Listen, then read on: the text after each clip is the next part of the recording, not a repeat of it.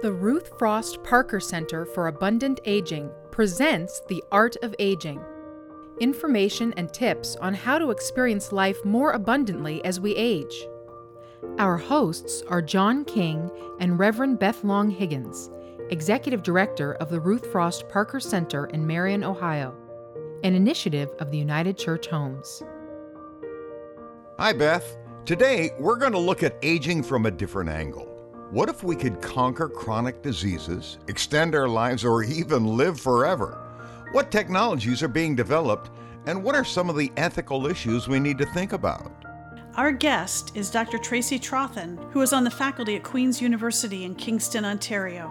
Tracy has written several books on technology and ethics, particularly about how it relates to prolonging life. Tracy will be doing the keynote address at this year's Parker Symposium.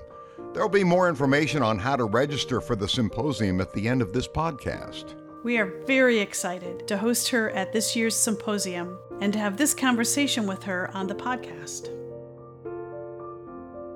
Some of the people that are most into extending life are billionaires, like Jeff Bezos or Google's super secret Calico research.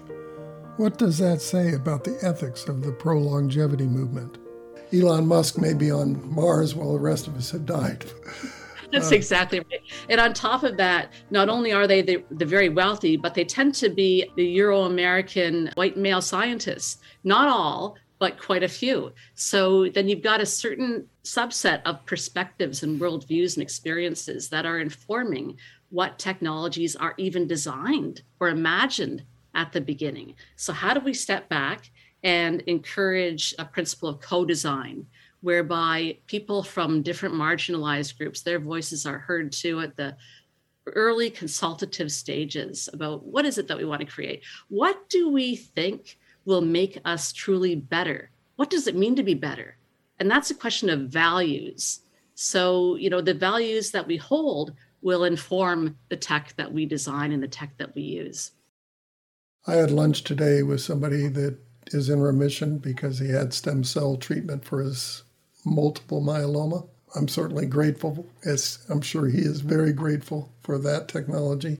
What are some of the concerns about that? That is very congruent and in line with a lot of the religions, which is an interest of mine, of course. And there's a healing mandate in almost all of the world religions. So what does it mean to heal? How do we heal? Having that kind of stem cell technology and research just strikes me as a huge good thing, that we want more of that. I mean, there are a lot of issues that we need to look into and explore around things like gene editing, which is related to the stem cell science in some ways, and genetic modification technologies. So what does it mean to adjust, change, fix, cure us at a building block kind of genetic level? And how do we do that? And how do we make it available to all people? But at the same time, we also have to stand back and say, a lot of this technology, like CRISPR, which is a gene editing technology, is very promising. And a lot of it, though, most of it is very, very new. So there are unknown potential side effects down the line. And we need to, I think, hold that up consciously to say, yeah, this looks really promising, but we can't be certain of all the long-term effects. However, like you're saying, with someone with blood cancer, that is a deadly form of blood cancer, long-term isn't really much of an issue, is it? So if we want to live and value life and enjoy life now, and there's a technology, stem cell research, gene editing, gene modification that we can use now to buy us more time, most of us are interested in that. Now, some people will stand back and say, this is just a little too complicated, and maybe it's a little too costly for society. Maybe I don't want to go there. Maybe I'm going to weigh some pros and cons here, and maybe I'm okay with anticipating dying. But I think for many of us, we would highly value a few extra years. Doesn't CRISPR show promise in curing several serious chronic diseases, such as type 1 diabetes? Yes. type 1, cancers, all kinds of different awful medical conditions, muscular dystrophy, cystic fibrosis. There's research going on in all those areas to see how we might use gene editing and gene modification tools and knowledge to be able to help people with those conditions. And wouldn't that be wonderful to be able to lessen suffering in that way? Many of these diseases are incredibly expensive to treat. Maybe if they could be cured through gene editing, it would save money in the long run, even beyond the huge reduction in people's suffering. Well, I would tend to agree. And how can we really judge the value of a life, right? To say that this is too much money for even one life. I don't think that we can make that judgment, because a life would supersede any amount of money, unless we're talking about a scarce amount of money whereby if one person gets that care, then a whole bunch of other people do not. And we have to ask about that. We also do need to ask the question of how far is too far? And this is a question that I've heard many people ask, and I ask it myself, right? Are there limits? What are those limits to how far we should take our science and technology in terms of how we change being human? Are there limits at all? One thing that you mentioned that rings true with me is, what about population? We already have a rapidly growing population. If we extend people's lives significantly, when is Social Security going to run out? Will there be enough jobs? Exactly. I think you're right. So we've got lots of questions around jobs, the economy, population density, climate change. Now, proponents of this tech will say that although it will take a little bit of time for the technology to trickle down to all layers of society, it will happen, and that process will speed up. And not only that, but along with life-extending technology for humans, we're going to be developing technologies that will protect the environment, that will make our world a better place.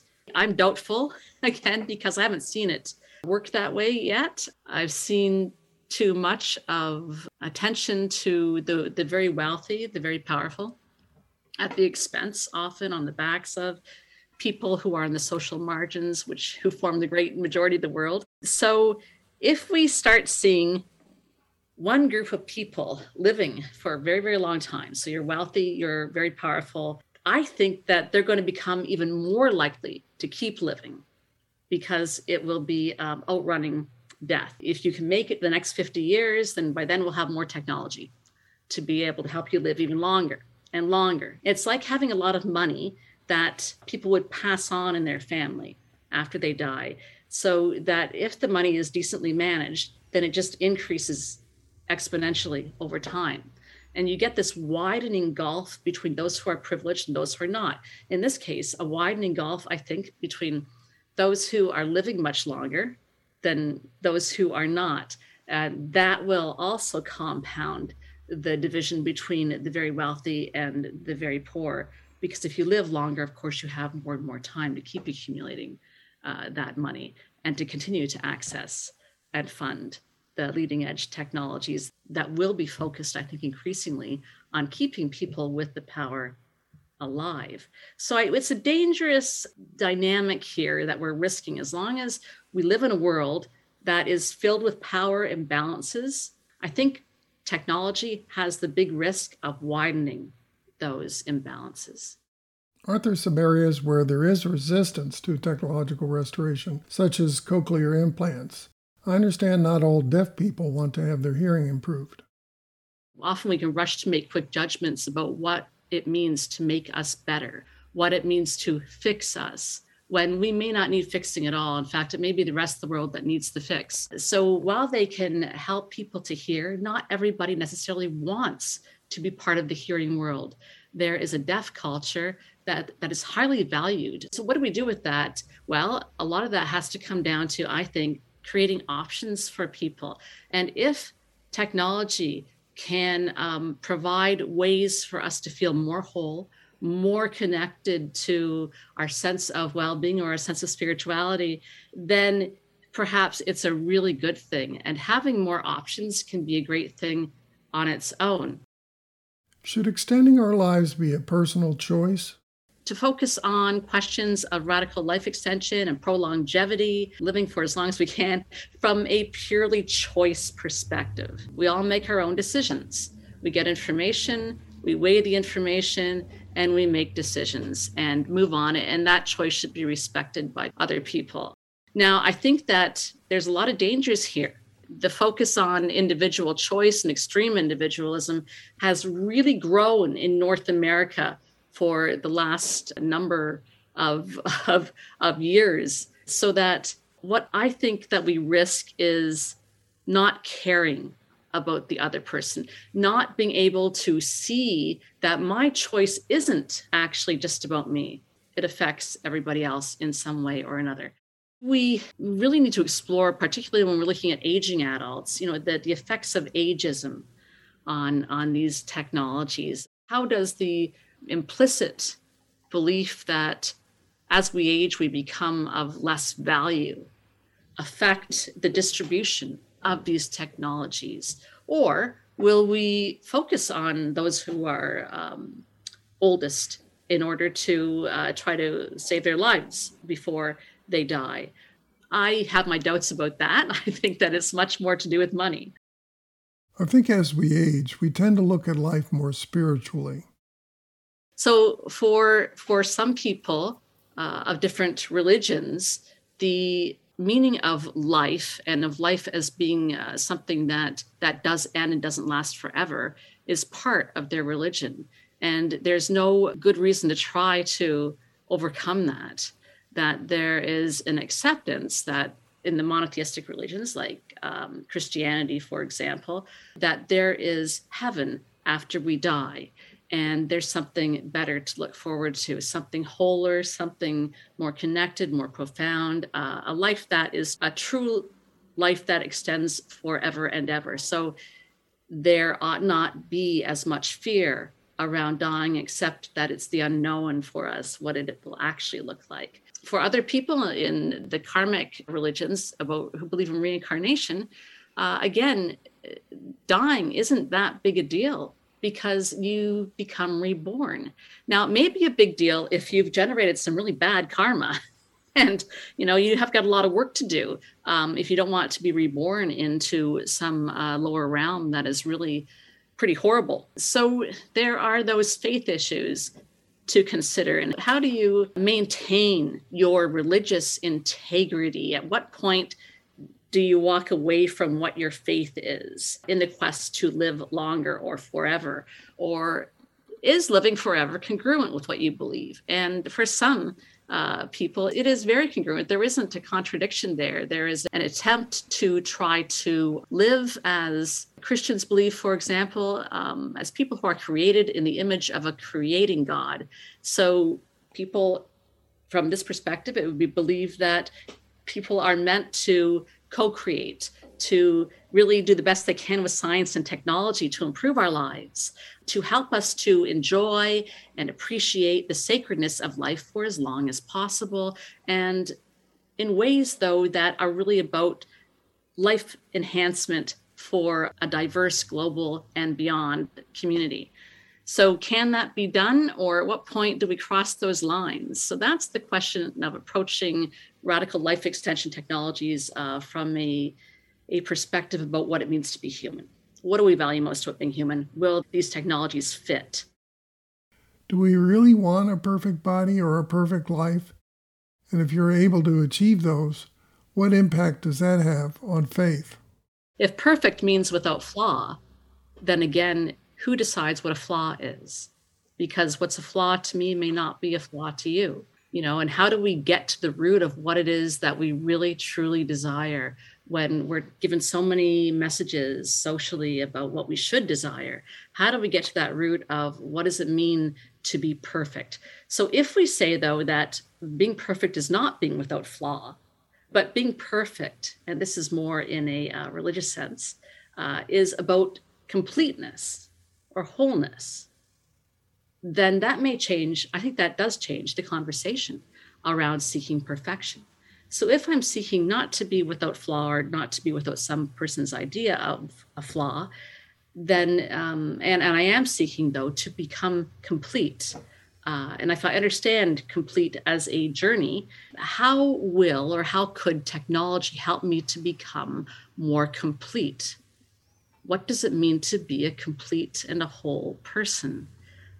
It may well be that technology is not needed so much there.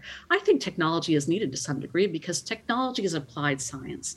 Technology is our healthcare system. We get a lot of really wonderful things, as we've been saying, out of that healthcare system and expertise that we have in this world. And I think that will continue to get better and better. We'll have more and more interventions. Tell me about some of the research into uploading your mind into a computer. Is this a way to live forever? Mind uploading, as it is often called. So there are these technologies which have always been the stuff of, or long been the stuff of science fiction. And they're seen as things that aren't apt to happen. Cryogenics, freezing our bodies or our heads to revive at some future time when we have the medical know-how to be able to heal a horrible disease or stop aging, for example. So will these things happen? I don't know. I'm skeptical. At the same time, I do know that there is ongoing research into all those areas, including mind uploading. How do we transfer at least parts of ourselves into a computer? There have been lots of TV shows like on Netflix on this very topic. So it's something that is the stuff of science fiction, and yet it is also being scientifically researched. And there has apparently been some progress on uploading aspects of our brains. One thing that concerns me there is our self, our essence, reducible to our brain. Is our mind even reducible to our brain, to that one organ? I don't think it is. You look at people like dancers or artists or athletes or anyone who's been doing anything that involves not just your rational self. And people will talk about how I was creating without even knowing what I was doing consciously, and there it was, or my mind turned off, but I kept going and was able to accomplish this incredible athletic feat that I'm not sure how I accomplished it. There was something extra there. There was something more than that defied our rational ability to reduce it to any words, let alone an organ in the body like the brain. So can mind uploading potentially capture the whole human being? That's a discussion of a lot of debate at the moment. And I think that most of us are probably pretty skeptical, but we'll see. I believe that there is something good about some of our vulnerabilities and limitations, that maybe we don't need to go that far away from who we are already, that there may be things we lose. It might be if we rely too heavily on digitalization, that we don't help ourselves to learn new things in different ways, to expand our imaginations even. Is there value in that vulnerability, that fragility? We lean on each other. If we take away all the vulnerability and we're able to remove much of the fragility through a lot of these technological innovations, will we seek to not need each other in the same ways? Will we become more fragmented? Will the color of our lives become more muted? I don't know. Maybe I'm being a little old school in that, but I don't think I am. I think there's something of value there that we don't want to lose. The question is, can we engage technology? I think we can, without losing that, without further marginalizing those who are already socially marginalized and devalued, because we want to fix things, because we have this normative idea, this mainstream idea of what it is to be whole, of what it is to be as we should be, right? And that can get amplified, I think, that division between those who aren't whole and those who supposedly are. And I would question what it means to be whole. Not all tech rests on ideas of wholeness that people from a spiritually informed realm would see as wholeness, for example. Tracy Trothen will be the keynote speaker at the Ruth Frost Parker Center's annual symposium on Friday, September 30th. There'll be opportunities to participate in person or virtually, and registration begins August 1 on the Ruth Frost Parker Center's website. This podcast was funded in part by the Dayton Foundation Del Mar Encore Fellows Initiative and the Ruth Frost Parker Center for Abundant Aging, a program of United Church Homes. Audio production and interviews were conducted by Del Mar Fellow Eric Johnson.